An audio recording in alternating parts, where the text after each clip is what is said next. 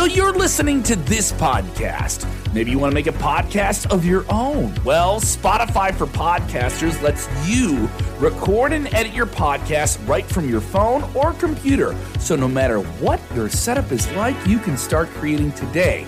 Then you can distribute your podcast direct to Spotify.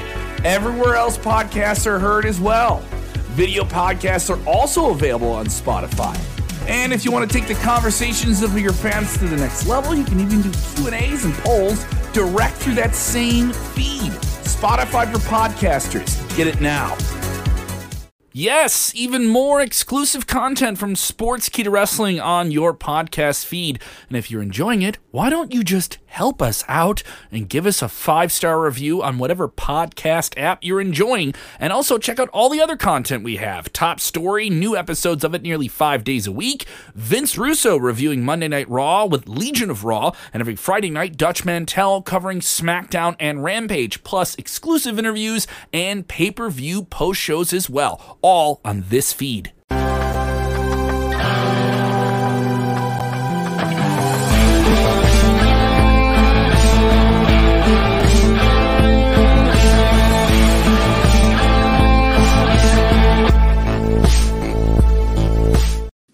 Oh, we are here. Well, 2 out of 3 of us are here. Dutch just disappeared. I swear to God, he was here when I hit the open, and then the open, like with 20 seconds, Dutch just disappears. What on God's green earth just happened? We've lost Dutch. I repeat, how do we lose Dutch? We're going to get fired. We lost Dutch. Sheamus loses Butch. We lose Dutch. What the hell's going on? There he is. Thought he was about to jump the table and start punching somebody. There you go. Did you set that up? You just forget. I'm here. I set it up. Oh, okay. I set everything up. Oh, welcome, man. I set everything up except the things I don't set up, and I'll let those just happen. All right, fair enough. Nice. All right, welcome in. What a start. The Smack Talk earlier start time. For a second there, I thought Dutch forgot. 10:05, love it. Yep. I like it. Rampage at 7 p.m. Tony Khan, you got to make this permanent. Screw the people on the West Coast. Give me NBA games every time at 9 o'clock, please. I'm a very selfish man, SP3. You give me that rock eyebrow all you damn want. I want Rampage at 7 o'clock every week. I love it. I'm just putting the eyebrow because you're Xing the wrong person. You should be Xing Warner Media. Give me that eyebrow, Sid. Let me see it. Oh, that's pretty good. Okay. All right. Well, give me the contact info for Warner Media because this needs to happen every single week. What is going on, Steven? What is going on, Christopher? What is going on, Marlo and Ricky? And yes, Ozzy, Dutch will get to go to bed a little bit earlier tonight, and he's very, very happy about that. Heck, I've been working since 6 a.m. this morning. I'm very, very happy about that. We got 3 good hours of pro wrestling tonight to dive into, starting with Rampage. So make sure to get your comments in, get your questions in for Dutch. If you want to send us a super chat, make sure you're guaranteed to get your comment on the screen like Ozzy did just there. You can send us a super chat, and we will put it up there as well. Don't worry, Chris. We will get there. But let's start. Let's start tonight, ladies and gentlemen, with Rampage. Well, let's get started. We kick off with the Blackpool Combat Club. They get a win over Billy Ass and the Ass Boys. SP3, I thought this was a pretty fun opener, kind of building off of what they've been doing with Wheeler Yuta. He gets the pin, nice little bridge pin over the much bigger Billy Gunn, who I swear does not age and gets more jacked every single week. But still, this was a good win, a solid win for the Combat Club because the Gun Club was undefeated in trios action. So this is a big win for them. Notch in the bedpost kind of win here. And Wheeler Yuta continues to his progression here. Yeah, I thought it was good placement having this as the opener for like someone like Dutch that only watches Rampage. It was like the best way to Yeah. kind of from the main event last week. This opener was a nice follow up. You got to see William Regal come out with Wheeler Yuta. I like that touch that they did there. Wheeler Yuta's got brand new music. He just seemed more aggressive during the matchup, which showed that he is now, taking the tutelage of Regal, Danielson, and Moxley. Moxley came in for a hot tag. The Gun Club made perfect foils for them. I loved Austin Gunn, especially. He was a great troll, mocking the yes chants, then yelling hoo-wah at Moxley before he did a spear. That was just great little touches that he was doing. This was a fun opener and a good way to start the show, and that crowd was hot to start things off, and they were for the full hour. They were hot for Wheeler Yuta, that's for dang sure. Dutch, your comments, concerns, reactions. Well, that's the way to get him over. They put him in there with guys that were over. So he's over by osmosis. You like that word? Just by being there. And then they let him win, which is another feather in his cap. And the Gun Club did a great job. And I thought this, and I like wrestling shows that open with a match, a good match. You okay? You okay, Rick? Did you see fine. Rick? Oh, yeah, it looked like you were. Yes, it's you called. It looked like you were being tormented there for a second. It's called a sneeze. I was just worried about your. If you want, I'll leave the audio on next time. I'll leave my mic on next time, and I'll just sneeze. Oh, you muted it. Yes. Oh, very good thinking. Yeah, that was a good opener for. I'm gonna say one thing about both shows. Both companies tonight upped their game. And I'll talk more about that when we get to SmackDown. But this is 2 good weeks in a row for Rampage. Really 2 good weeks. And that hour flew by. That's when you know it's good, because when you look up, it says like 45 minutes have gone by. When it seems really like 15 or 20, that's when you know it was good, because you don't get to sit there and nitpick everything to death like you, Rick. And maybe see it. I don't nitpick stuff myself. I just look at it and say, I've seen like 10,000 matches in my time. But good opening for Rampage.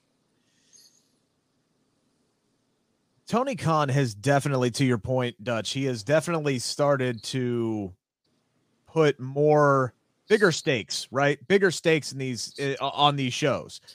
They close out the show with a world title match on Rampage. Okay, that is hopefully what's going to bring some more eyeballs to it. There were definitely some people who thought that there was a shot that Adam Cole was going to walk away with the championship. Probably, not if you pay close enough attention to what's been going on. But that's what you want. That's what you want. Right. Exactly. And and that match was great, and we'll get into it. But yes, Tony Khan has been doing a better job of putting more matches, bigger stakes that people are going to be invested in and care more about and tune in. And especially if you're going to continue to have this on at 10 o'clock at night, that's what you got to do. You got to make this show important. So it's appointment viewing. I don't care what they put on at 10 o'clock at night. I mean, it's just too late. I mean, you could put the greatest stuff in the world and you may pop it one week, but 10 o'clock is late for people to watch a wrestling show. On a Friday night, I don't think it's too late on a Friday night, but I just think there's. Well, I guess I'm just a liar. I guess I'd have said that for the hell of it, and here you go and rip it into it. That's my opinion. But you are right. You are right. I agree with you on like the weekday stuff, because like when 10 o'clock hits on Monday Night Raw, oh boy, I'm just ready. I want to go to sleep. I got to work early in the morning. Friday night, like if I had a life, I might go out Friday night and I might not be watching pro wrestling at 10 o'clock. To be fair to Monday nights, they give you 2 hours of very boring television a lot of the time. So it's no wonder you feel tired at 10 p.m. They don't have a hot crowd like we heard for Rampage. We don't have an opener like we saw in this show. And even the shorter matches in between the opener and the main event were effective for what they needed to accomplish, other than I have like one nitpick from those 2 matches. I was going to say, I liked, how they presented Butcher tonight. Like, yes, that was perfect. Yes, that's exactly what he needed to do. Exactly what he needed. I love the fact that he had this. I don't even know who it was. I didn't catch the dude's name, but this guy like hits him with a drop kick, and he's all celebrating. You didn't get his name? No, I didn't get it. K. Fabian was his name. Hey, Fabian. Yeah. He's from Salem, Massachusetts. I know Yes. him. Local Talent 104 just got his ass obliterated by the Butcher tonight. I love how he hits him with the drop kick and he's celebrating like he just knocked him into the next world. And Butcher's just standing there like, okay, come on, let's get this ass whooping going. And he just took a bunch of shots and then just blew the guy away. That's exactly what they needed to do for the Butcher ahead of his match with Wardlow on Wednesday, in which I think Wardlow will probably do something very similar to the Butcher to make Wardlow look even bigger. This is exactly what they needed to do for the Butcher tonight, and it was an entertaining ass kicking SP3. Yeah, Butcher, this was effective. This is a guy that myself, and Jimmy Macaram over on the True Hill Heat YouTube channel, every week we come up with the hashtag push the Butcher. So we love to see the Butcher be highlighted in this way. He got to look dominant, and it sets up for his matchup with Wardlow, which is just magical booking because of the whole MJF promos calling Wardlow little piggy and the war pig, and now he's got a goddamn Butcher to chop him up on Wednesday. Yeah, that was good stuff. Dutch, an old-fashioned squash match here, man. Yeah, well, that's what they need. And I agree with Sid, minus the cursing, because I don't do that. So I was raised a God-fearing young man, so I can't do it. But anyway, hey, that's what they need sometimes. Just put a no name in there and just beat the crap out of them. Butcher's kind of an old school kind of guy, isn't he, Dutch? Oh, yeah. He just beats him up. He's the Bruiser Brody type. Not as big and not as rambunctious. And if you can see what happens to guys like that is when he tries to wrestle. But he don't need to wrestle. He needs to stay the same style that got him there. And as long as you stay true to yourself, you're okay. Then if you mess up, now you can go back and you pick it apart and you can understand what you did. But when you start trying to do arm drag and leapfrog and hip tosses and all that stuff, it doesn't match him at all. Because when you see him, you don't think he's a mat technician. He's just a kick-ass. Yeah. As long as he stays in that lane, he's fine. Yeah, and he does a very, very good job at it, and I'm looking forward to him and Wardlow throwing down on Wednesday. Another match that we're going to get next week. First time one-on-one matchup, Dustin Rhodes and CM Punk. They're in Pittsburgh, right? Yeah. Next week? Okay. Yeah. Sign me the hell up for this one, Sid. This one should be pretty damn good. Man, don't matter how many decades Dustin Rhodes been in this business, there's probably no one better at a babyface promo than Dustin Rhodes. He just gets you fired up, even if you are kind of just overseeing him or you think that you're not into the act too much. No one can get you invested in something as quick as Dustin Rhodes. This was not a match that I thought of as a dream match, but he definitely got me interested and wanting to see it on Wednesday. And Dutch, this is another good match that for CM Punk, because he's going to be able to put another win in his belt as he continues to build toward a world title match, which everybody assumes is going to be coming up in the next pay-per-view. So you're assuming that CM Punk's going to win. I didn't say that. I'm assuming he's going to win. He's going to win, Dutch. But what if he didn't? That would were you asking me if I was assuming? Hang on, I got confused for a second. Were you asking me if I was assuming he was going to beat Hangman Adam Page or beat Dustin Rhodes? No, Dustin Rhodes. Oh yeah, he's going to win. He's winning. Yeah, he's winning. So you're assuming. That's what I said. You're assuming. Okay, all right. I was talking about different matches, so I got confused. Okay, go ahead. Well, I'm assuming too. But what if he didn't? See, that's to me. That's how you. Not necessarily in this match, but if you kind of those assumptions, if you can turn them against the fans sometimes, then they don't know. Then they're back in the guessing game, and now anything can happen on any given night.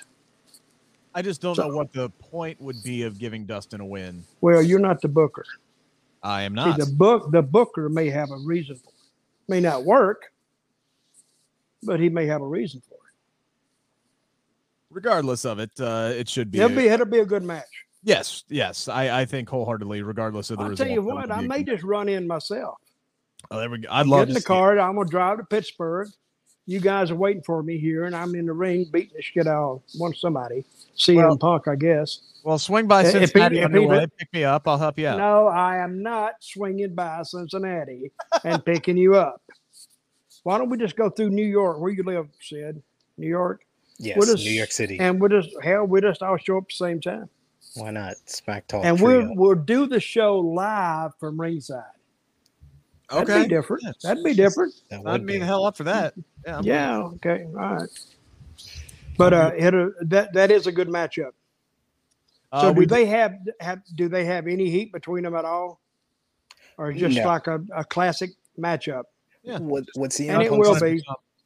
CM Punk has been doing since Revolution is basically stacking up wins so he can make his case to become the number one contender for the AEW World Championship.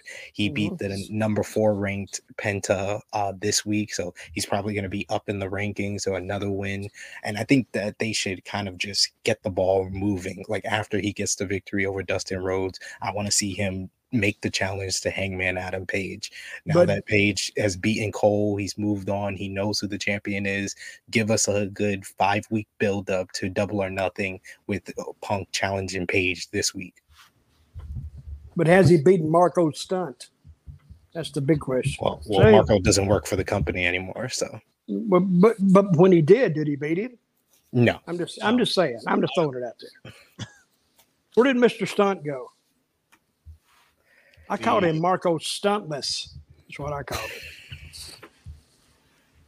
Why are you picking on poor Marco? Oh, I don't know. He was a candidate to face Seth Rollins at Wrestle. But good interview by Dustin. Yes. Yeah, no, I thought it was good. Great paint job. Great paint job too. Yes, he's one of the best at that as well. We did have another qualifier for the Owen Hart. Ruby Soho defeated Robin Renegade. Excuse me. Actually, she beat Robin and Charlotte as they tried a little bit of twin magic. It didn't work in the end. Sid, you said you had a complaint about one of these matches. I'm assuming it's this one. Yeah, I didn't understand. I did too. The twin magic. Why would you do twin magic and it doesn't work? Yeah. She beat both of them. Really, she did. Yeah, it's true. Like it just didn't make sense to me. I was like, why are we doing this? Is this the right time to do this? I mean, unless they're gonna sign them both, and you just want to introduce the fact that there's 2 of them to the audience. Other than that, I don't know why you would do that. Yeah, it didn't make. It did kind of make Ruby look a little bit better than just beating Robin Renegade, I guess. So, it's because all of these matches have basically been, these qualifiers have been tryout matches. It's been the women who have been signed beating the women who haven't been signed, basically. That's what all these qualifying matches have been so far, for the most part. So not really. No, it's been half and half, basically. It's only been this one and then last week's match with Red Velvet and Willow, Hikaru Shida versus Julia Hart. Julia Hart works for the company. And then Toni Storm beating the Bunny. The Bunny works for the company. So it's kind of been half and half. It's just the last 2 weeks they've done that. Who else are we missing? There's 5 of them, right? That have now qualified, yeah? Yeah, Jamie Hayter beat Sky Blue. Sky Blue works for AEW as well. Okay, was Sky signed? I didn't. Yeah, she's signed. Okay, so that's where I got confused. Okay, so there's a large chunk anyway, but I didn't like the finish either, because it actually took away from the win, really, because that overshadowed the win. Sure. I mean, it's a little thing, but I just didn't understand it. I would save that finish if they're going to be 2 of them. I'd save it. Me and too. They debuted a twin, which is the gimmick basically, and they got beat. Both of them got beat. But I would have saved that one. And they were smiling after the match for some reason, like, "Oh, we got you." Like, no, you didn't. You lost. Like, why are you smiling? Ruby was smiling because she's like, "Oh wait, I just beat 2 of them. Oh sweet, yeah. Hey, I just beat 2 women. Awesome." Ruby didn't even really smile. She was confused. She was like, "Was there 2?" Yeah, she went like, "I'm not sure." Okay, I guess I beat 2 women today. But I'm just happy Ruby Soho is back on television, getting a big win. So she's from Indiana. Yes. Okay. For some reason, I had it in my head that she was from like the UK. I don't know why. I guess it's all that. And she drugs looked, I do. I think there was like a couple of really good spots in there, like the turnbuckle when she tried to do like the headstand and I Renegade like that. hit her with the super kick. Good. Yeah, there was some. They worked well with each other. It was just very confusing. The finish is where they kind of tried to lose the script a little bit. I think this was almost like just trying to have fun for fun's sake, and not kind of focusing on what really did make a whole lot of sense. Now we have seen Twin Magic fail in the past with the Bellas. Obviously, they were notorious at pulling that off successfully for the longest time, and then eventually they started, getting one upped on. But this just seems okay. Let me ask you guys. This finish, I didn't like it. Sid didn't like it. You thought it was convoluted. Yeah. So, and the talent didn't come up with that finish. No. So who came up with that finish? Their agents? Tony Khan or one of the people backstage with 30 years of experience. Because if people didn't like it, it's the person with 30 years of experience that came up with it, according to Tony Khan. Well, I didn't like it. I mean, it didn't hurt anything. Yeah, no. But I don't think it helped anything. No. Yeah, I assumed Soho was going to win. See that assumption again? Yes. But she won in a way that I didn't expect, which was good. I like the fact that, again, like what Sid said, it was great to see Ruby back on television. They put up that graphic that she's won 10 straight matches, and I'm sitting here going, I couldn't remember the last time I saw her on television. So she's been racking up those wins on Elevation and Dark, much like Scorpio Sky, racking up those wins on. They still count. That's what it's about. They still count. That's legitimately what these extra shows are all about. And Dutch comes from the days of when WWF used to do that. There would be guys that you wouldn't see them on Monday Night Raw every single week, but they would be racking up wins on WWF superstars for weeks. And that's what kind of AEW is bringing back, that archetype with AEW Dark Elevation. We just need, like, between this time and January, what was the last time we saw Ruby Soho on Dynamite, we just needed some promo segments, a little vignette, maybe little clips of her wins on AEW Dark. That would have been nice. Just a thought. Maybe we could actually get more than one women's match. Okay, wait. Let me just here we go. Maybe we can do that. No. That's not the issue. Like, let me just make this clear. I've made this clear on the True Hill Heat YouTube channel on AE Ramble. This is not an issue of how many matches they have. They have 20 women and like 50 guys. They can only do one women's match. Legitimately, that's the reason. But they just need to make more efforts on the promos, on the vignettes, on the other things that they're doing. They just throw people out there like Jamie Hayter and Tony Storm. You just have a promo segment, you say 3 lines, the other girl says nothing, and it doesn't stand out. Or they do the cake segment that they did with Nyla Rose and Thunder Rosa. It's not an issue of how many women's matches that they have. It's the effort that they put in to the other segments to feature women. It's not about the matches. I'm sick of that argument. Our argument is so stale. Get over it. Like, it's just stop with that whole argument. You can do one women's match, but show more effort in that one women's match. Don't give me one women's match that's 3 minutes long. Give me one women's match that's 8 to 15 minutes long. Give me the vignettes and promo segments that actually stand out, and don't make it in one 15-minute block of Dynamite. Put it in the first hour of the show, put it in the second hour of the show, sprinkle it all throughout. Feature your women in more effort. Just show more effort in your promos and vignettes. You don't need 2 women's matches because you don't have enough talent to suffice that on a week-to-week basis. I will argue against it that you can. I get what you're saying, but you can still balance it out better, because I was at the Cincinnati show where they literally filmed 5 straight women's matches for Dark and Elevation, and then we had, like, between Rampage and Dynamite that night that they filmed in 3 hours, we had like 2 women's segments over that entire 3 hours. So you can still balance things out. That's what I'm saying. The segments is about the segments. It's about putting the effort in the segments and sprinkling it throughout the show. Don't make it one 15-minute block in your show. You don't need more than one women's match. You need the one women's match to actually matter. That's what it's about. Absolutely. Exactly what I thought. Tell him, Sid. All right, I guess you got an earful of that, Rick, but you won't ask again. I sure did. He sure put me in my place. Let's move on to the main event of Rampage. Without question, the best match of the night. Look, SmackDown could have been firing on all cylinders. They weren't really going to be beating this one tonight. Adam Page defending his AEW World Championship against Adam Cole, Bay, and this one was pretty much fire from the get-go. They're going out into the crowd. Hell, Hangman Adam Page comes down and just chucks two chairs in the ring, and he grabs one and Cole grabs one, and it was like they're at the OK Corral, like, okay, draw and let's go. This was just a fun match, and then it turned into a hard match to watch at times. You could not pay me enough to take a fireman's carry onto a point of 2 chairs like Adam Cole did tonight. I don't know why you would do that. You got to, man. Well, kind of cat that will do that. He did that dive off the top rope and got kicked. I mean, the moonsault into the super kick, that was... You couldn't get me to jump off the top rope, let alone try to do a somersault with it. I say, are you nuts? And then take a super kick on top of it. And then get cut.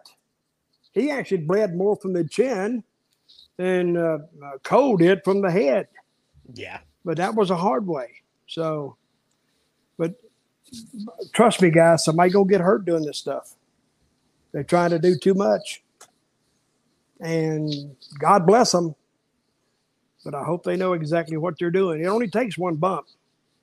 We have been seeing that a lot more recently, like dating back to WrestleMania, like when Matt Riddle ate the Broad kick off of a moonsault a springboard moonsault off the ropes, and he got kind of busted up there a little bit. We've been seeing more and more of this recently, so this is kind of like a newer-ish spot, at least in mainstream wrestling that over the last year or so. But I mean, god dang, when they do it right, though, it looks pretty freaking cool. Okay, so what did he do? He did a forward or a back, a reverse. That was a moonsault, right? So Hangman did the moonsault off of the top rope, and just the moonsault. Okay. Yeah, but, and then as he was coming down, he got drilled with the super kick.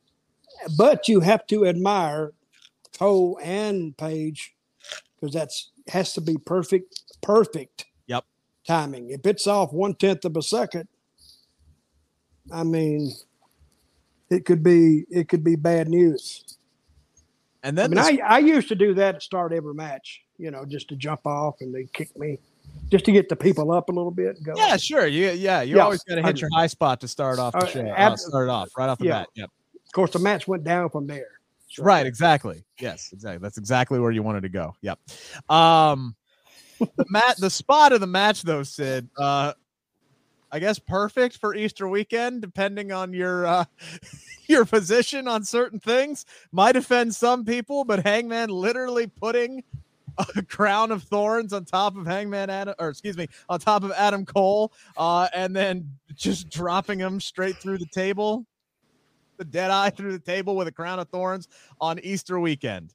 On Good Friday. That was perfect. That was a perfect finish. As someone who went to church every single day, every single Sunday when he was a kid, went to Catholic school, I popped so much for that spot. That was great. That was greatness in essence. This was a perfect finish to this matchup. I thought the whole overall matchup was awesome with very innovative spots, great sequences. Those guys just work very well with each other. And the finish made me think that Cole could win when Page kind of had some remorse for him, unties him from the rope, and then Cole hits the low blow. How he's won all of his matches pretty much in AEW with that low blow, and then Page came back at him, and then it looked like he was going to do the Panama Sunrise off the apron into the table, but then Page catches him with the barbed wire, but the crown of thorns into the dead eye. That was just a great, awesome finish to this matchup, and I thought that this was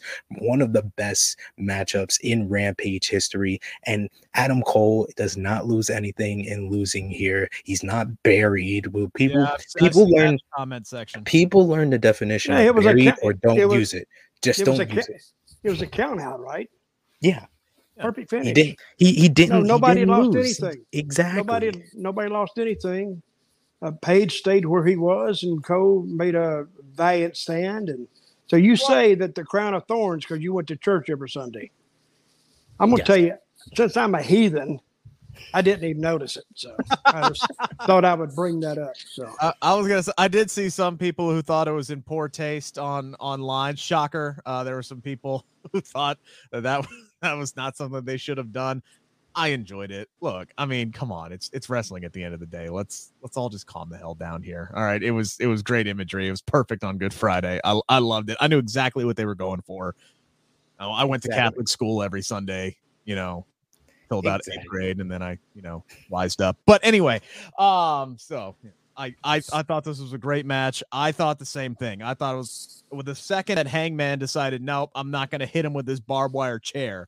I thought, oh, damn, are they really about to do this? Are they about to actually put a title flip on Rampage? You want to talk about getting more people to tune in. Had they actually done a world title change on Rampage, that would get more people to tune in, because then all of a sudden now they're starting to think, oh, well, damn, anything could happen on Rampage. But the story obviously is moving forward to CM Punk. So again, yes, this doesn't do anything for Adam Cole. This is what his third loss in AEW, technically only the second one that counts at this point. And both of it was to the AEW World Champion. So CM Punk is working his way to Page. Yes. Yep. Okay. Thanks for telling, because I'm not even familiar with Page, because I don't watch. This is like your first time. This is your first time really. First time I ever right? saw him. First time I ever saw the Twins, and the Butcher. I've seen him before. I've never seen him in action. So I saw a lot of guys tonight I've never seen before. So, but it was good. Great show. 2 weeks in a row. Yeah. So I'm going to commend them on that. They've really stacked up like the last 3 weeks, because I think 3 weeks ago they had that Powerhouse Hobbs Keith Lee match in the main event, and they had Top Flight versus the Young Bucks. Then last week with Willie Yuta and John Moxley, and then this week you had the Blackpool Combat Club to kick off the show, and then a world title match. And I loved Mark Henry on Randy's a pastor, he says. See, he loved it. See. Basically, Randy's telling all of y'all to stop being soft. Can you say a prayer for these two heathens above me here at Rick and at Sid, because they need all the help they can get. So yeah, I mean, I do. Not gonna lie on that one. You got to hear my story about when I went to the Holy Roller Church when I was a kid. Okay. I don't have time to say it now, but it scared the living crap out of me. I'll tell you sometime. So I got a question for Dutch. You think CM Punk could beat Hangman Adam Page at the pay-per-view? Well, I don't. It's just according to that's what you're looking for, because you want everybody to think that CM's going to take it, and now that's when you get sellouts, because people are saying what can happen here. So they're doing it the right way. See, WWE, when they want to do an angle, they just throw them right together. And you'll see them 3 or 4 times before the pay-per-view. By the time the pay-per-view gets there, you don't give a damn what they do. So Paige and CM Punk have never locked up before, right? No. So this will be the first time. So they're going about it the right way. Sid, let me ask you a question. Let's just say, for argument's sake, this is the match that gets set up for Double or Nothing, and CM Punk wins. How would you rank Hangman's title run based off of the matches they put him in? He's had nothing but bangers and different type of matches. Like, he had a Broadway with Bryan Danielson in his first defense. Then he had a bloody war with Bryan on the first Dynamite on TBS.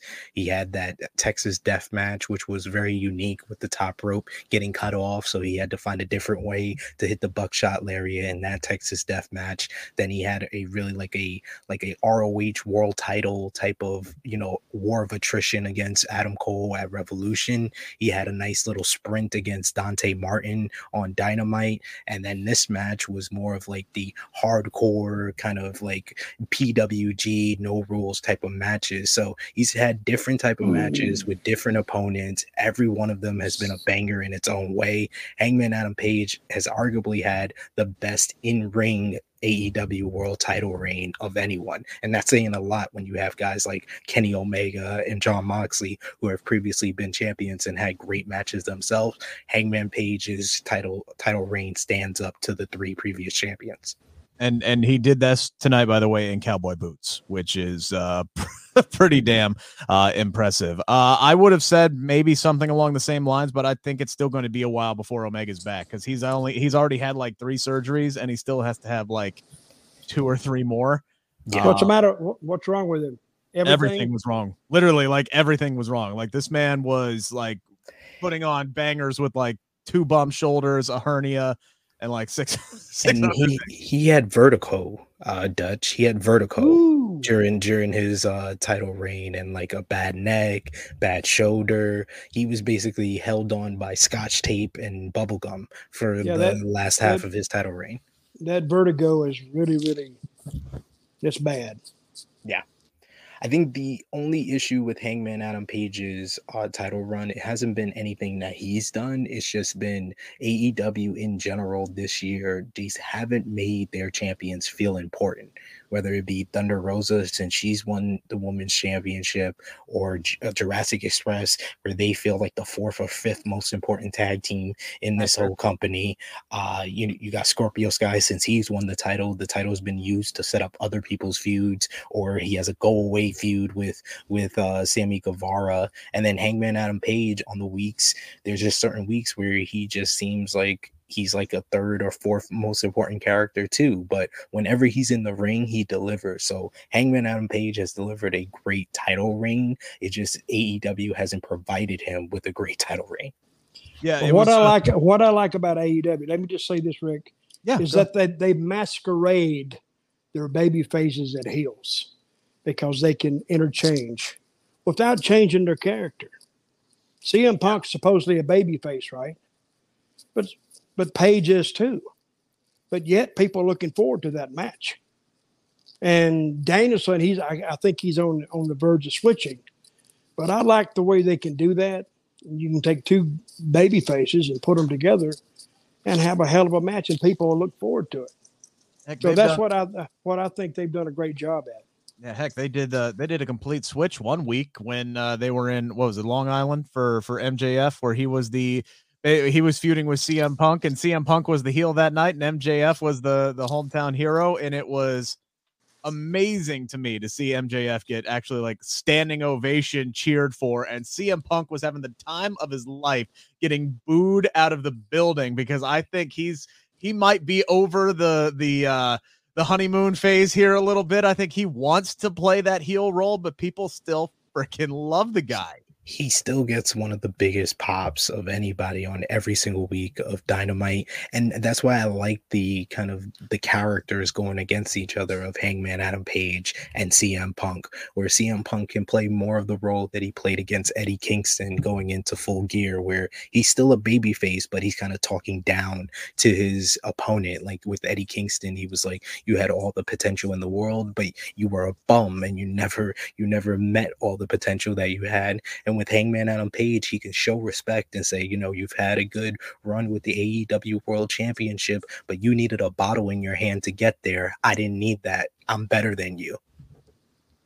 Speaking of bottles, by the way, would you guys pay $8 for a beer? And I'm just rough shotting this, $8 for a beer just to hand it to somebody else and have them drink it? I don't care if it's Hangman Adam Page or not. I ain't handing that beer off. I paid $8. There are some people who don't make $8 for an hour of work. You just handed that off to Hangman Adam Page? Go get your own damn beer. I'm sorry. I don't know why that just stuck in my mind. Like, I'm like, what the hell would I what the hell is he talking? You need to put that pipe down. Forget. You don't remember that? Never mind. All right, whatever. Dutch, let me ask you a question, because we analyzed the CM Punk honeymoon phase, which seems we did be ending. Cody Rhodes is in his own honeymoon phase right now, where he is getting absolutely insane babyface level pops. And one of my friends asked me this question this week, and I really didn't have an answer for him. So I'll ask you, because you had your concerns about Cody Rhodes. He asked me, when do you think the honeymoon phase will be over for Cody Rhodes? And I don't know if it's going to end really anytime soon. Again, depending on WWE's booking, which is always very difficult to predict. That's the key to it. They had him come over, and thus far they pushed him. Give him a 9-minute interview segment that he talked about Dusty, and then this week he had the match with, who was it? The Miz. Yep. And then he did the show. So he's getting a lot of airtime, and if he continues that, he'll be fine. But yet the verdict's still out on him. We don't know if he's really, and I don't think the WWE really even cares about drawing with him that much. They could draw almost zero at the shows and still make money. I mean, they'll do okay. They definitely put him to the test on Raw. Yeah, I want this guy to.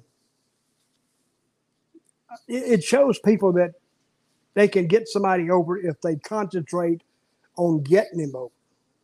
Because his work is not as good as some in that company, but it's not the work, it's the reaction, it's the chemistry that he's trying to get with the fans.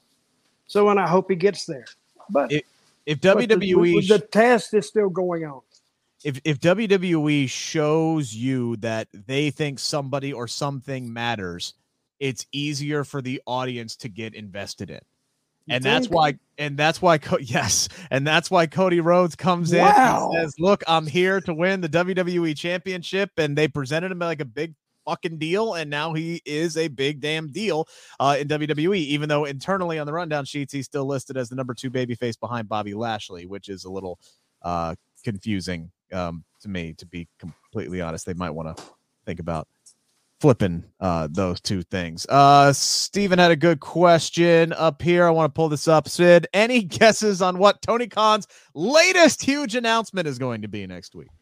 Well, Super J podcast kind of spoiled it today, where they said that it might be that they're doing a June 23rd event in Chicago of a super show with New Japan Pro Wrestling and AEW, which I'm all for. I was already planning to go to Chicago for All Out in September, but that's close to my wifey's birthday, so might make the trip earlier and go to that one instead.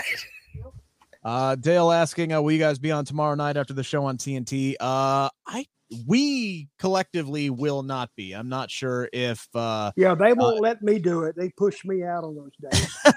I'm not sure if Kevin or Jose will be doing that or not. If anybody from SK is in the chat here knows the answer to that question, please hit it up in there, and we'll try to let the fine folks know. But the three of us collectively, no, we will not be on tomorrow night after Battle of the Belts 2, which, by the way, I did see a spoiler for that show, so y'all are going to want to make sure that you tune in for that.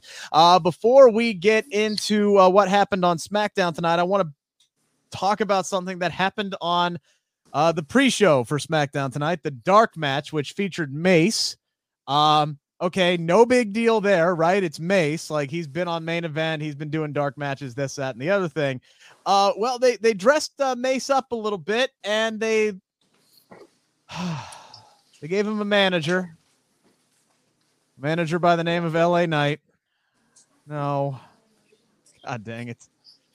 Sid, we've talked about this guy as, like, a guy they needed to bring up to SmackDown to be one of their top baby faces, because this guy is good in the ring, looks great, cuts a fantastic promo, knows how to get over with an audience. This is a guy who could fill a need that they drastically have on the roster. And he's managing Mace? Who is Mace? Who's that guy? Exactly. Mace was one of the Retribution members. The big tall guy with the dreads, that was Mace. So we got LA Knight. Yeah. Sid, what the hell are we doing? I mean, I don't understand. LA Knight could be a very good baby face for this company and this brand. So, I mean, this kind of tells you what this company is about. I mean, I had somebody on Twitter today try to tell me that LA Knight was too old to be a star for WWE, and I'm like, he's 39. I mean, yeah, that's a little up there, but Bobby Lashley was WWE champion this year. He's 45. Okay, Damian Priest is considered one of the young up and comers on the Raw brand. He's the same age as LA Knight, so I don't think it could possibly be the age thing here, Dutch. How old is Cody? 38? 34, He's 36. 36. 36. Well, we split it. I was about to say we split it, yeah. But now, years ago, WWE wouldn't touch anybody if they were over 30. They just wouldn't do it. So they would, if you were under 30, they'd consider you. If you were over 30, and this is what happened to WWE. They, before they ran all the territories out of business, they had already their developmental system in place. But when they ran them all out, now they didn't know where they was going to get the talent. Thus, they had to start their own training facility, which I think, and now I hear that they don't want anybody, and maybe I'm wrong, but they want actors and performers, but they don't want wrestlers. But they just signed 2 Olympians, didn't they? Yeah, so I think what it is like they want to look for talent that are elsewhere that they can grow into being WWE superstars, right? Which is, and they want them to branch out from wrestling into the other fields, correct? I mean, is that what I'm assuming? No, I think they're just looking for talent in anywhere. They're not just solely focused on the indie scene and bringing in great professional wrestlers. They want to bring in people that they think that they can mold into stars, people that they have from other areas that they have successfully turned into big stars in WWE. Big E came from the football field. Roman Reigns, yes, obviously he's in that family, but he came from the football field. Kurt Angle came from Olympic wrestling, and that's what they're hoping to do with Gable Steveson. There is a long lineage of talented superstars in WWE who did not come from directly the indie scene, that they were homegrown in WWE, and I think that's just what they're focusing on. They're looking for a special talent or a special attraction or a special athlete or somebody who's got that it factor, and then saying, okay, that is the most elusive, the most elusive thing to have is it, right? Because nobody can describe it. What's the meaning of it? Well, we don't know, but we know it when we see it. Yes, and of course that only applies to one guy, is Vince. If he sees it, you may be cross-eyed and bald-headed, but if he saw it, they try to push you as a star. And he hates to be wrong, because he picked Roman Reigns, 3-4 years ago? 6. I mean, well, I'm saying the Shield is 10 years old this year. He picked him actually 8 years ago. Well, but look how much the crowds fought Roman all this time. Yeah. But he pushed. I'll say one thing for him. He's got patience. And he pushed and he pushed and he pushed. And finally, they had to nip and tuck here and there, but they got him where they wanted him to be. So he's there now. Sometimes people will leave and then come back, and Vince will still be proven right. And that's what happened with Drew McIntyre. Like, that's why I'm sitting here and I'm looking at Vince calling Austin Theory a future world champion at WrestleMania, and a lot of people glossed over that. I'm like, that's kind of a big damn deal. If he's sitting there saying, excuse me, Mr. Theory now, not Austin Theory, but Theory. Theory does have it. Yeah. They're saying that Vince called him a future WWE Universal Champion. I'm like, that's kind of a big fucking deal. So yeah, obviously they got some high plans for Mr. Theory, even though they stole his first name. All right, so let's dive into SmackDown tonight. Kicks off Like Monday Night Raw usually kicks off with RK Bro. Crowd is hot for Randy Orton, hot for Riddle. Of course, they are the most overact on Monday nights, and they carried that right on over here onto Friday night.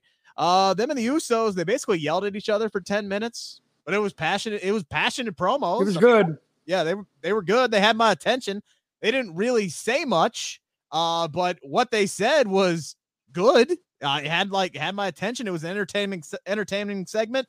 And then Orton says, yeah, we did all of this to say, yeah, we accept your unification challenge. And that's what we're going to get at WrestleMania Backlash. And honestly, this might be the main event at WrestleMania Backlash if Roman Reigns ain't defending a title. We didn't see Roman Reigns tonight. We didn't see him. We saw the name. Yes. We saw the name. We saw the name. He was allegedly in the building. When you saw the name, you said, okay, he's coming up. And they never said that. Nope. But you saw the name. They're going in there and they're going to talk to Roman.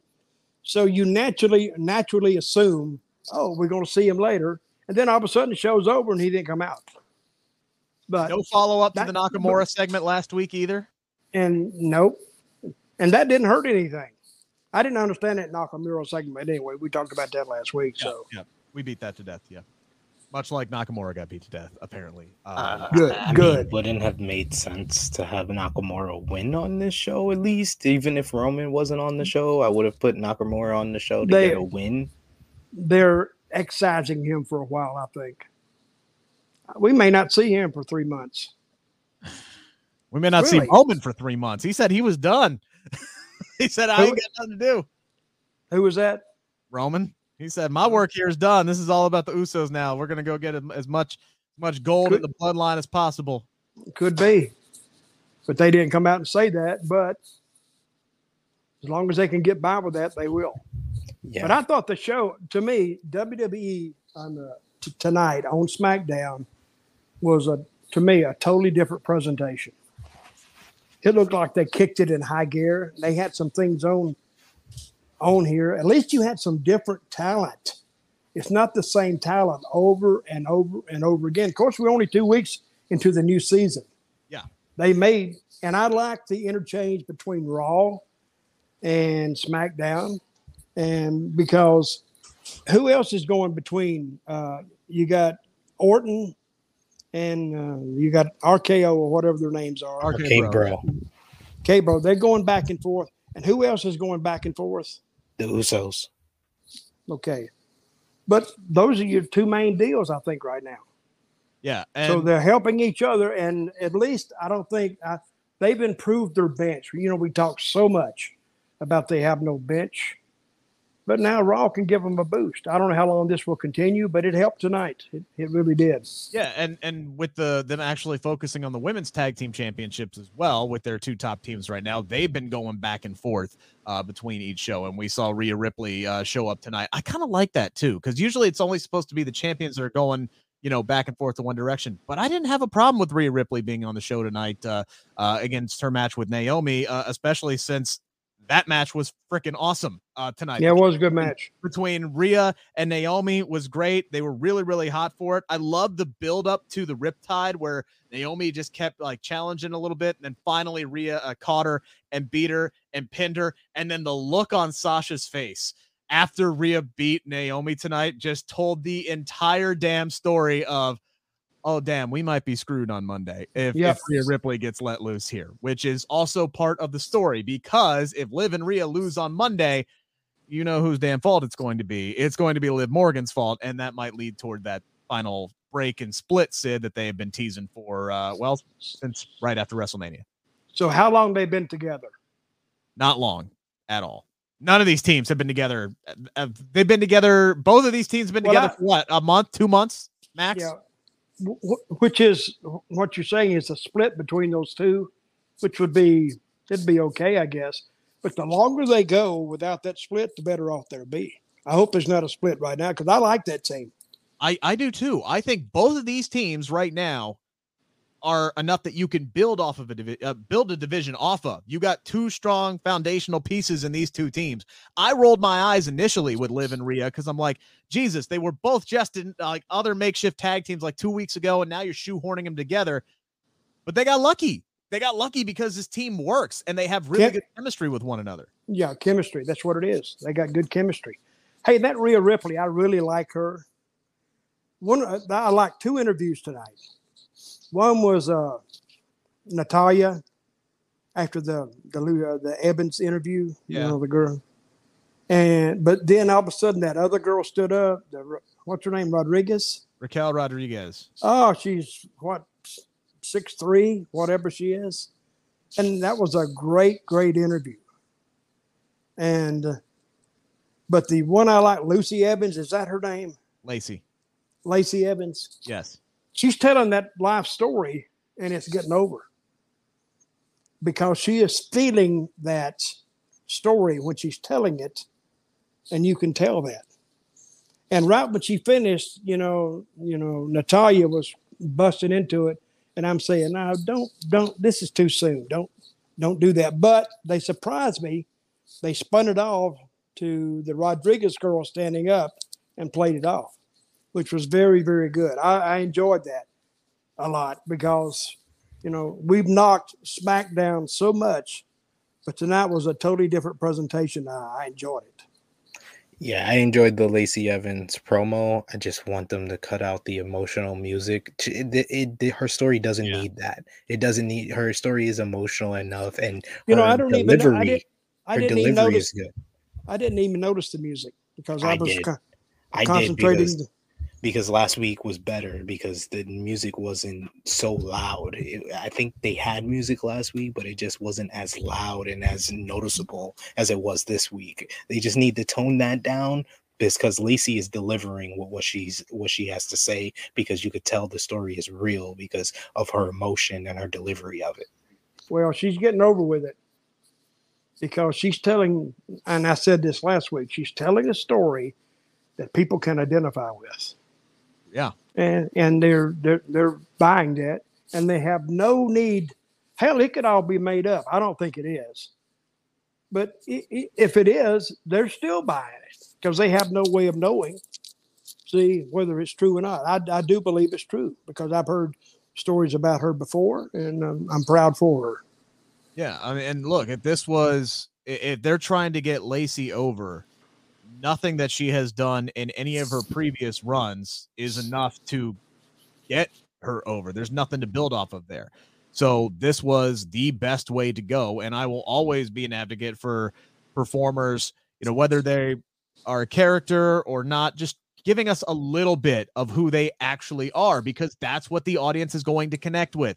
And this is pretty much all of who Lacey Evans is. And if they're trying to completely rehab her, which it certainly looks like that's what they're doing, yeah, this is the best way to go, period, flat out. And yeah, Natalia doing her heel gimmick based off of what we saw her do on NXT this past Wednesday when she attacked Cora Jade. I was actually happy to see Natalia there because that means Natalia and Shayna are still together, because they're the third of 3 women's tag teams that they have right now. So I was afraid Natalia being on NXT meant that they had split them up. So thankfully that question was answered. But I would like to see more, Sid, out of Raquel Rodriguez, because so far all we've seen her do is stand there and smile. And I'm like, that's not who Raquel Rodriguez is. That's not how she got over. That's not how she's going to get over here. We need to see her okay, that was cool because you got to see the visual of how tall she is compared to Natalia. But I feel like there's more effective ways to present her than what's been done the past 2 weeks. This is okay for starters, but it doesn't give me a lot of optimism on where they're going with Raquel Rodriguez on SmackDown. You got to have faith, guys. Faith.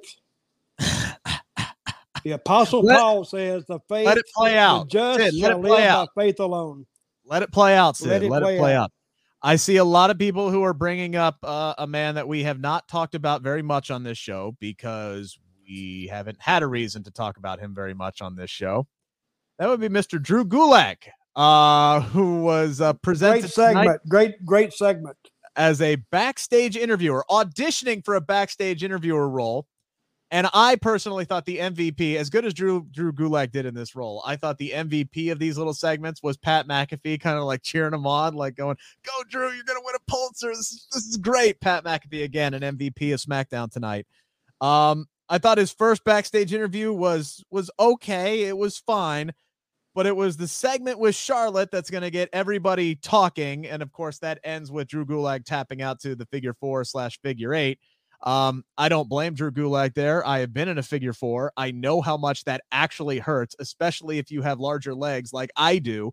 That thing hurts like a son of a bitch. I would have done the exact same thing in that situation. So I'm not taking anything away from Drew Gulak, but there are the smart fans out there who know how good he is in the ring, how brutal he is in the ring, SP3. And there are some upset fans with what they had decided to do with Drew Gulak on this show tonight. I mean, this is another instant, like LA Knight being the manager for Mace, where you have one of the best wrestlers, one of the guys that can deliver in the ring, who does have a personality despite the kind of the stigma that he came into the company with. He's shown that he has charisma. He could play a character very well. And they just make him a backstage interviewer and make him founder for Charlotte Flair to get over. I think he did very well in his role today. And if he's going to be used in this capacity, it's better for him to be used than not be used at the end of the day. I'll take what I can get here, but it really just tells you what the company's looking for here. They're not looking for a guy who is a very good wrestler and one of the best wrestlers on their roster to be an actual wrestler. They want him to be a backstage interviewer, a backstage reporter. He did very well in the Charlotte Flair segment. He made Charlotte Flair look like an absolute beast. The crowd was into that segment as well. He got the crowd to chant, "You tapped out." So it was very effective for tonight, but it's kind of disappointing for people who know how talented Drew Gulak is. Dutch, you said you loved it. Well, talented or not, the decision has been made that maybe he's not, the talent won't draw the money that they want him to, or draw the fans. If I was Drew Gulak, I would take what they gave me. That's a lot of exposure he's getting. And once if he's all he wants to be is on that show every week, then they can do something with him. Maybe he's not beating his body to death, and he can go the announcer route. So, and I'd never heard him. I don't even know where they came up with this idea. Was he an announcer before, or had an announcing experience at all? No. I thought to me, I love the angle because it is totally different. They introduced Drew Gulak, whatever his name is, as not only a wrestler, but he's auditioning for an announcer's job, which was good. And the angle with Charlotte Flair, I would never even think of that. But they thought out of the box, and it may be a one-time thing. It may be, I don't know, he may do it for, I'm interested in it is all I can say right now. I'm interested in where he goes from here. Yeah, look, if he's on TV, that's the most important thing, because you never know where that could lead. And it's better than what he has been doing, which is the last time we saw sitting and catering. I think the last time we saw Drew Gulak on TV, he was talking with Shotzi Blackheart backstage. And for like a half second, I'm like, oh, this could be something interesting. And then no, they were basically just background as the camera panned towards what was actually going to be the focus of the segment. And I'm like, but I kind of want to know what Drew and Shotzi were talking about, because we haven't seen them in weeks. Can we get caught up with them? That's the last time we saw Drew Gulak on TV.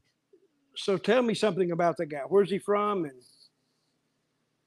Sid, you know more of him. I know more of him like on 205 Live and the PowerPoint guy, but Drew's been around for a long time. Yeah, I believe he's from Philadelphia, Pennsylvania. He started off in Evolve. He was a part of Catchpoint stable with Malcolm Bivens, as well as Matt Riddle. He was kind of Matt Riddle's like mentor and trainer when he was in Evolve and just starting out in the wrestling business. And like Rick said, he was on 205 Live. He's a former cruiserweight champion. He got over using like PowerPoint presentation, playing like a more like geeky, nerdy character. So he's shown that he's very funny. He's very charismatic. He can play a good character. He's a hell of a worker in the ring. which an announcer needs. Yeah, the last time he He's was witty. really like used in a wrestling capacity was when they kind of were teasing that he was going to start like this partnership with Daniel Bryan in early like 2020. They had a great match at Elimination Chamber 2020, and then he became like the protege of Daniel Bryan for a while, but that didn't last very long. They ended that by like the summer of that same year, and he hasn't been used in a wrestling capacity since. Yeah, so who knows where this is going to lead? The fact is he's on television. This will probably, maybe, be the most watched segment on YouTube. You know, Drew Gulak on TV, Charlotte Flair typing out Drew Gulak. I guarantee you that's going to be one of the top watch segments on YouTube this week from Friday Night SmackDown. So we'll see where it goes. Again, it's not what everybody wants, but it's better than not being on TV at all. But let me say this. When I watched that segment, I thought it was going to be a straight interview, but it turned out that totally different. Yeah. So they surprised me, which is, I think, one of the great things about watching wrestling is you can't guess everything. Think of SmackDown a month ago. You could predict everything. You could almost predict who was going to be on the show and in what order almost. Yeah. But when we had Flair being interviewed by Gulak, the finish, putting him in I never expected that. Yeah. Which I thought is one of the most creative segments they've done. Yeah, even when, because about 20 to 30 minutes before every show, Sean Ross at Fightful.com will release the plans, the eternal rundown sheet that he has been given for SmackDown. And even he wrote in his notes, Charlotte Flair promo segment featuring Drew Gulak for some reason. I had no idea why the hell Drew Gulak was even there. So, and then it made a little bit more sense with the backstage interviewer segment. And at least they actually let Drew Gulak. Like, it wasn't like the hard hitting questions like he made it out to be, but at least he let him ask real freaking questions, which they don't let a lot of their backstage interviewers do. So, but see, I miss the announcer in the middle of the ring interviewing a guy or interviewing two guys. See, what I never understood about WWE or WWF when had those two guys go head to head. They want to kill each other, but yet they can stand in front of each other and have a discussion. They don't even have the announcer as the barrier, nothing. So, and I don't think Vince likes that for some reason. I always thought it was good. I like that. AEW does it quite often with Tony Schiavone, and he does a great job of that. And then Mark Henry with his, virtual. It's time. He's getting over the main event. Yes, I'm surprised. Best catchphrase in the business. Do they have shirts out yet? Over with that. Do they have shirts out yet for Mark Henry? Because they really should at this point. It's time. I want like one of those old like Steve Urkel dolls, but Mark Henry, and then you pull the string and he says, "It's time for the main event." Speaking of main event, let's talk about main event Madcap Moss. He defeated Humberto Carrillo in a pretty easy squash match. Got a pretty decent pop from the crowd. But Sid, I know you and I are on the same page. Can we get him out of the damn short shorts and suspenders? Like, what in God's green earth are we doing here with him still dressing up like a damn Ken doll on Barbie Beach Break? Like, what the hell are we doing? I don't understand how he has this whole new character and he's still in the suspenders and shorts. I mean, he's not going for the corny jokes anymore, but you need to switch the look up for really the people to get invested, because those people, when he first came out, sat on their hands while he came out. They had to highlight one guy doing the flex for him during his entrance, and I think they said during the commercial break he played to the crowd and got the crowd behind him. So when they came back and they actually did the match, the crowd was responding to him. But they need to switch up the look and make him different from what he was previously. Factual, Ricky. Factual. Look, it's dangerous. Look, just from a button, they look stupid, but it's dangerous to have suspenders in the damn ring because they never, ever stay on the damn pants. And then you got flying hunks of metal while you're trying to wrestle. That's not safe. It's not smart. Stop it. And not only do they have Madcap wearing suspenders, they got Butch wearing suspenders. What are we doing with the damn suspenders? They do not belong in a wrestling ring, Dutch. Well, you're right. They don't, because they're not going to stay in place, and they'll dangle and they'll fly.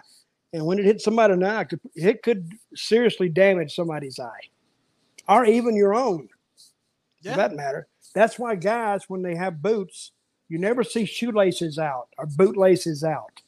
They tuck them in expressly for that reason. I was told that my first week in the wrestling business. Because nobody told me to tuck them to old timer combine. He said, kid, tuck your laces. And I was going, oh, okay. I would have probably jumped out the window if they told me, but he said, and then he said, you know why we tuck our laces? And I says, no. And he said, for exactly that reason, because they'll hit somebody in the eye and they'll damage the eye. So I've always remembered that. And so if you want to see a guy that's really green on an independent show, if his laces are out, he's very, very green. Just like in football, laces out. That's a bad. No, wait, actually, that's good in football. Anyway, whatever. So Madcap gets a win here. They're clearly trying to get him over, and that's a good thing. If you were right, Sid, if he was able to get the crowd in his favor during the commercial break and fire him up and everything like that, and then he come back and work, that's a good trait to have. If a guy can just make people care in the matter of a few minutes there. But yeah, man, they're not doing him any favors by still calling him Madcap. They're not doing him any favors by keeping him in the damn short shorts and the suspenders. Even though I laughed when he basically like pointed his ass towards the camera and said, "Los Lotharios can kiss this." That was actually funny. Like that was like good. The first that was time good. that Madcap Moss has actually been genuinely funny and gotten more than just a chuckle out of me. So he's got potential. That's because you got that gutter humor. I Rick. do. That's accurate. See? That is very, very accurate. Yes. I'm the that's what It she did said not guy make at work. me. It did not make me laugh. I'll be honest. I got the same little chuckle that I've gotten for like at least 3 of his jokes. You didn't think it was funny, Sid? I didn't either, Rick. I didn't either. It wasn't funny. It was just a chuckle. Like, okay. Yeah, I agree with Sid. It wasn't funny. No, but I laughed at it. It's kind of cute. So we'll see what happens next week. I would maybe they didn't want to do it abruptly, but let's slowly start to phase out Madcap Moss and get back to being Riddick Moss and give him an actual like character that doesn't suck. We got another match between Drew McIntyre and Sami Zayn, and apparently it's only the second one in a series of 3, maybe even more, because all this did was lead to a lumberjack match next week. But I actually like this because this was Sami playing comedy and trying to run away, but still actually putting in good wrestling moves and good wrestling when we did have them.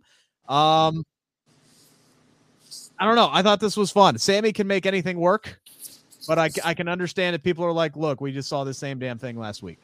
And I know, Sid, that's exactly what you were going to say. Yeah, I felt like I turned on last week's show, honestly, because it was the same exact finish. The first hour of SmackDown, it was a better show overall. The first hour was great till you got to the intermission then with the Charlotte thing, and then it kind of went downhill. Agreed. But better overall than what it usually is. I will say that. At least I could watch it. Well, maybe we'll get a definitive ending next week, but I have a feeling Sami will find some way to get out of there, even with all the lumberjacks there, because usually, more often than not, the lumberjacks end up fighting fighting each other anyway. And I'm sure Sami will dip out, and we'll end up with a cage match at WrestleMania Backlash or something like this. But to me, it's kind of clear that they're just kind of like kicking these two dudes down the road here, just keeping them on TV. Have a blow-off match until they can figure out what they want to do after WrestleMania Backlash.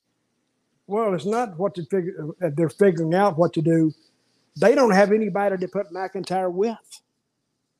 I think, unless they bring somebody over from Raw and let him start going back and forth too. I mean, I think they're just. I think they should have an all-star TV crew. That's all they need to have. Then they'll be fine. So would that mean you are a proponent for ending the brand split at this point? Well, not necessarily, but I think, they could go back and forth. And they don't have to explain it. They don't explain nothing else. Just have them go back and forth. And that's why I'm fine for unifying some championships and having, guys be able to bounce around from both shows, and then have the challengers that they're going with maybe kind of bounce around for both shows if the champion's on the opposite, if their host show is opposite from the one their challenger is on. I think that's fine. And yeah, it kind of freshens things up a little bit. And we did see some fresh faces on SmackDown tonight. We did see Jinder Mahal wrestle on SmackDown for the first time in a long time. Sid, there were a lot of people who were concerned that Jinder Mahal might come out of nowhere and win the Intercontinental Championship. But Ricochet, with one damn fine-looking shooting star press, did beat Jinder Mahal tonight. Cole put him over big time on commentary. Maybe they're finally starting to book him like that number 2 babyface that he's been rumored to be for the last few weeks. Maybe, finally, possibly, kind of, sort of. Who knows?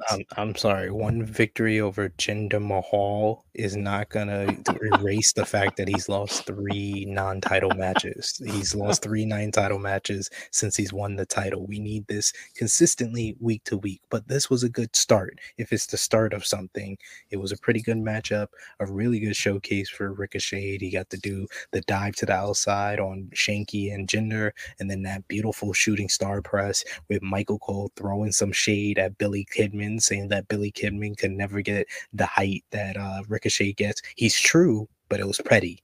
That was very petty, Michael. Well, Billy was probably in the gorilla position listening to that. Probably. Maybe he told him to say it, so it is what it is. I loved Ricochet using the shooting star press tonight. I thought everything. You know what I didn't like tonight, though? I didn't like Ricochet's interview for some reason. It just didn't click with me. He's never been the best. Yeah. Talker, but they don't really give him a whole lot to work with either. I kind of missed a large chunk of what he said. What did he say tonight? I caught the tail end of that. It's just generic. And that's been the issue with him. But it's like they give him generic stuff to say. His in-ring stuff is flawless. It's almost too flawless. Do you know what I mean? Nobody is. I mean, if it's anywhere close to a shoot, you wouldn't be hitting those things. But I mean, it is beautiful to watch. It's an art form, is what it is. But his interviews, I don't know who's writing it, but he's delivering it. But he's much better in the ring than he is trying to do an interview. Let me say that. Hey, I got an idea. Why don't we put LA Knight with Ricochet? You're going to have him manage somebody. Oh, be good. It would be good. You're going to have him manage somebody. Ricochet would get over better if he never opened his mouth. I would like to find out more of who the heck Ricochet actually is. Like, again, letting us see a little bit of their actual personalities. Maybe he doesn't have that much of a personality, but I don't know because they don't let him showcase it. Where's he from, Sid? Ricochet, I'm not too sure off the top of my head where Ricochet is from. I can't even. I thought he was from New York or somewhere. No. Let's see. He was born in Alton, Illinois. He is currently living in Paducah, Kentucky. Good God, he's got a story there. He said, "Please get me out of here." He moved from small town Illinois to even smaller town Kentucky. Oh my God! But he's on the river. I won't say that. I think he just likes. I think he just likes living in solitude. Apparently, Frantic asking, "Where's Finn Balor?" Finn Balor will be losing the United States Championship to Mr. Theory on Monday. That's exactly where Finn Balor is currently going to be residing. One last segment to talk about tonight. And Sid, I saved this for last because I know you got some issues with it. We got more of Scrappy Doo Butch. I love Pete Dunne. You love Pete Dunne. We all love Pete Dunne. Bell to bell, he's still great, and that's what we saw in his match with Xavier Woods, even though he lost that first match. But they're taking this a little bit too far, right? Like we lost Dutch at the beginning of the show. Ridge Holland just tapping Sheamus on the back, like, "Hey, We lost Butch like he's that kid who got away at the Cincinnati Zoo, and that's how Well, her he mom had just ended up dying. I Like, saw that. He had just walked off. I- How could you lose somebody in 10 seconds? Well, because he's so small, Dutch. He's a child. I guess. He's so small. He's a child. You turn around and he's gone. That's what they're treating. Last week they picked him up and they put him on the dang top of the turnbuckle and he pouted and they're like pointing the finger at him. It's like, why is Butch Ridge and Sheamus's love child all of a sudden? And why is he 6 years old? I don't understand what they're going for here, because this is not helping him at all. There was a lot of choices on the show when it regards Butch. They first referred to him as the Rabbit Wolverine, which was the nickname for redacted Benoit. Then they basically treated him like a child with saying that he was pouting last week, and then you lost him. Like Dutch said, he turned around, he turns back, he lost the child. How do you lose a child? Like, I have two of them. How do you lose a child when you're out in the mall? Like, they get lost, they just run off looking for some toys or something, and he just ran off to go assault somebody. I can attest, when you turn your back for 2 seconds, they do disappear once they get to 3 or 4 years old. That's what I'm saying. It's a child. This is not a grown man. A grown man, you don't do that with a grown man. But they're treating him like a damn child. It's ridiculous. This is a guy that held the NXT UK championship for 600 something days. Like, he was one of the most prolific and decorated champions in NXT history. Former NXT tag team champion, bell to bell. He's still one of the best workers in the business. But even last week, when everybody's like, oh, he's still Pete Dunne, bell to bell, I'm like, this is like a saturated still Pete Dunne. Like, it's still Pete Dunne, but it feels saturated. It doesn't feel like the Pete Dunne that we saw in NXT UK, that we saw in NXT, and then he lost. And then you do this week, treat him like a damn child. Honestly, for me, it would have been better if we skipped that whole interview segment and the "we lost Butch" bullcrap, and they just showed the New Day signing autographs backstage, and then Butch just jumps over the table and beats the hell out of him. Less is more here, guys. Less is more, especially with the whole Scrappy-Doo young child thing. I mean, Dutch, you didn't know a whole lot about Pete Dunne before he showed up and they changed his name to Butch. I mean, what do you think about the presentation of the guy? Being an unbiased observer that you are. I don't get it. He's a grown man.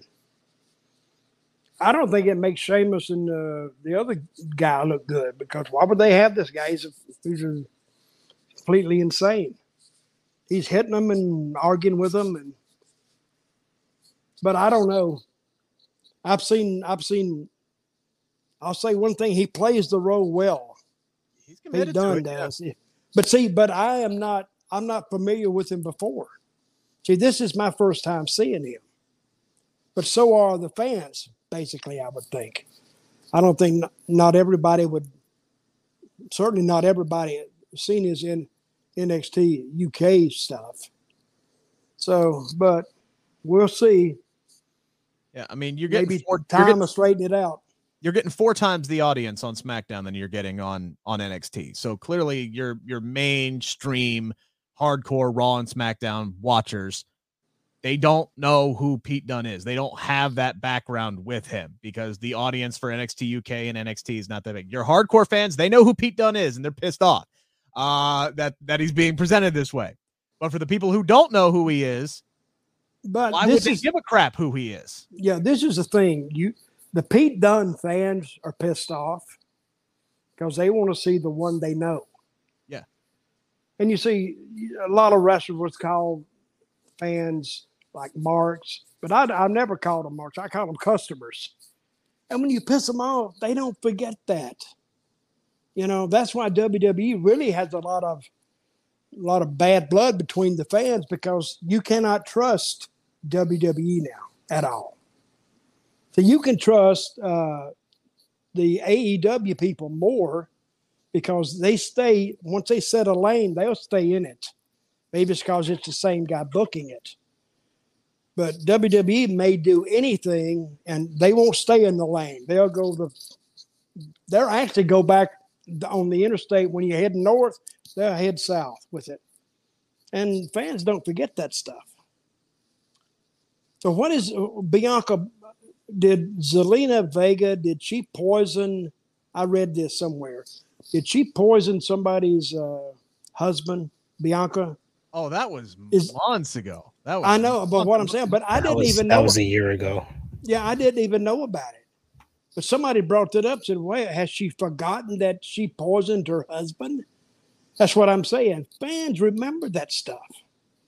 So if you can stay in that lane now, I don't know. They'll just change it on the spur of the moment. The thing to me that I will always bring up as an example in these situations is they literally had Matt Riddle, back when he was Matt Riddle, cut a promo about the reason why he doesn't wear shoes is because his feet were frostbitten and he doesn't have any feeling in them. Like they literally stole that storyline straight out of Mr. Deeds.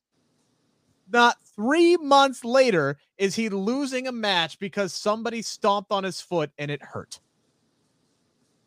Not 3 months after Matt Riddle cut a promo saying, oh, it's cool, I don't feel anything on my feet because they're frostbitten, so I'd have no feeling in my feet.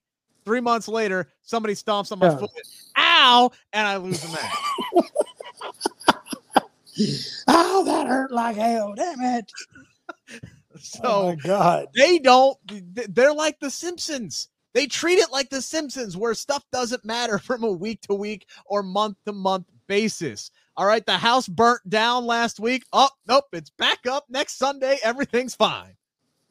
That's what WWE decides to do. Well, not all the time, but a lot of the time. But I will say WWE, they won't remember that. That's right. I took a whip out one time on Raw. You remember that? Yeah. I got a great question for you. I go to SmackDown and don't bring the whip. I went, what? Don't bring the whip. I said, well, it was you guys' idea for me to bring it in the first place. I didn't suggest it. And so I was going to ask Vince at the go position, the gorilla position. I said, hey, I don't take the whip, right? No, don't take the whip. Why not? I forgot. He says, I said, what am I going to say about it? He says, just pretend it never happened. And that was it. Because 12 Years a Slave had just come out. And, it's going to remind people of slavery or whatever. Hell, it was their idea. And then I said, hell, I didn't come up with it. It was, but don't do it. And all I said was I was going to use it on damn Rusev anyway, so I don't think it had any racial overtones to it. I said, but anyway, that was his answer. So they said I took the whip out we was in Memphis. Right. 15 minutes later, it was canceled. They said the phone started ringing, but it was corporate calling the company. Tell that guy not to take that whip out there anymore, blah, blah, blah, blah, blah. Hell, they kind of got mad at me about it. Then when I told them, I said, well, you guys told me to do it. I didn't come up with it. I didn't even have it as, when I went out, I didn't ever took the whip with me. I used to, but I didn't use it there because there's no need to. So let me ask you. They looked at me one day, this is, can you use a whip? I said, well, yeah, kind of. Well, start bringing it. I said, okay. I used it one time. That's it. Get rid of it. So that said, let me ask you this. How does it make you feel knowing that Liv Morgan took a whip out at WrestleMania and then WWE put that thing up on auction and it sold for $10,000? Yeah. Well, they can do that because that's that damn masochist, sadist crap. Some guy saying, I give you $10,000 to use that whip on me. Oh, God. I kind of see that. If they should have sold it as a package deal, $10,000 for the whip and $10,000 for her. She could have made $20,000. Oh my God. just to pop that ass, buddy. Just to clarify here before we end up in trouble, you're talking about like Liv using the whip and that's it, right? Like, oh yeah, no, she don't do anything else. Okay, just making sure. She just beats the hell out of the guy. Okay, just wanted to clarify. The guy would love it. The guy would love it. Well, SP3, I'd like to. Then I would take the tape and sell it. Hell, I'd like to see it.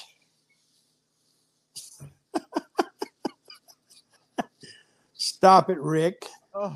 So SP3, your show tomorrow. What's up? Are you doing it it's Easter weekend? You still doing it tomorrow? Yes, 11:05 a.m. Eastern time tomorrow. True Hill Heat 171. I don't know how I follow that. Dutch is the greatest of all time. That's all I have to say. Yeah. So Dutch, what you got going on? I don't know. I'm gonna sell my whip now. I'm gonna put it up. I'll probably get about $100 for it. I did put the whip up one time. I got $600 for it. I would have sold it. Some goat farmer in damn Italy bought it. Go figure. You probably bought that thing for $30, sold it for $600. No, it was given to me. I didn't spend any money on it. Yeah. Oh, there you go. All right. So subscribe to the Believe in Pro Wrestling Podcast YouTube channel, please. BLEAV. Sid and I will not be doing our normal 7 a.m. podcast because we usually record. No, because they're busy buying. They're busy shopping whips.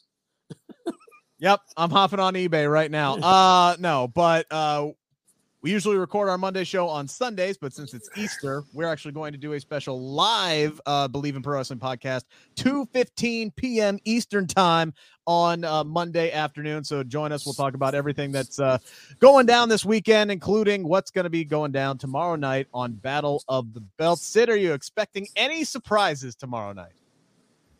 I'm not gonna read the spoilers, so yeah, probably might get a surprise or two. Who knows? But it's gonna. They haven't done a good job of promoting the show. They need to do better with Battle of the Belts, period, to make it feel special. But I think the wrestling on the show will deliver. Yep, I wholeheartedly agree. And if you're not into that, watch New Japan Pro Wrestling Windy City Riot on Fight TV because Jon Moxley versus Will Ospreay. My God, I can't wait to watch that match. All right. Well, and if you're not into that, I'm going to YouTube and I'm going to put up a whip video of Rick and Sid together. You can't see it anywhere else. That's photoshopped. That's for damn sure. All right. Well, have a good weekend, everybody. I got nothing. I'm out.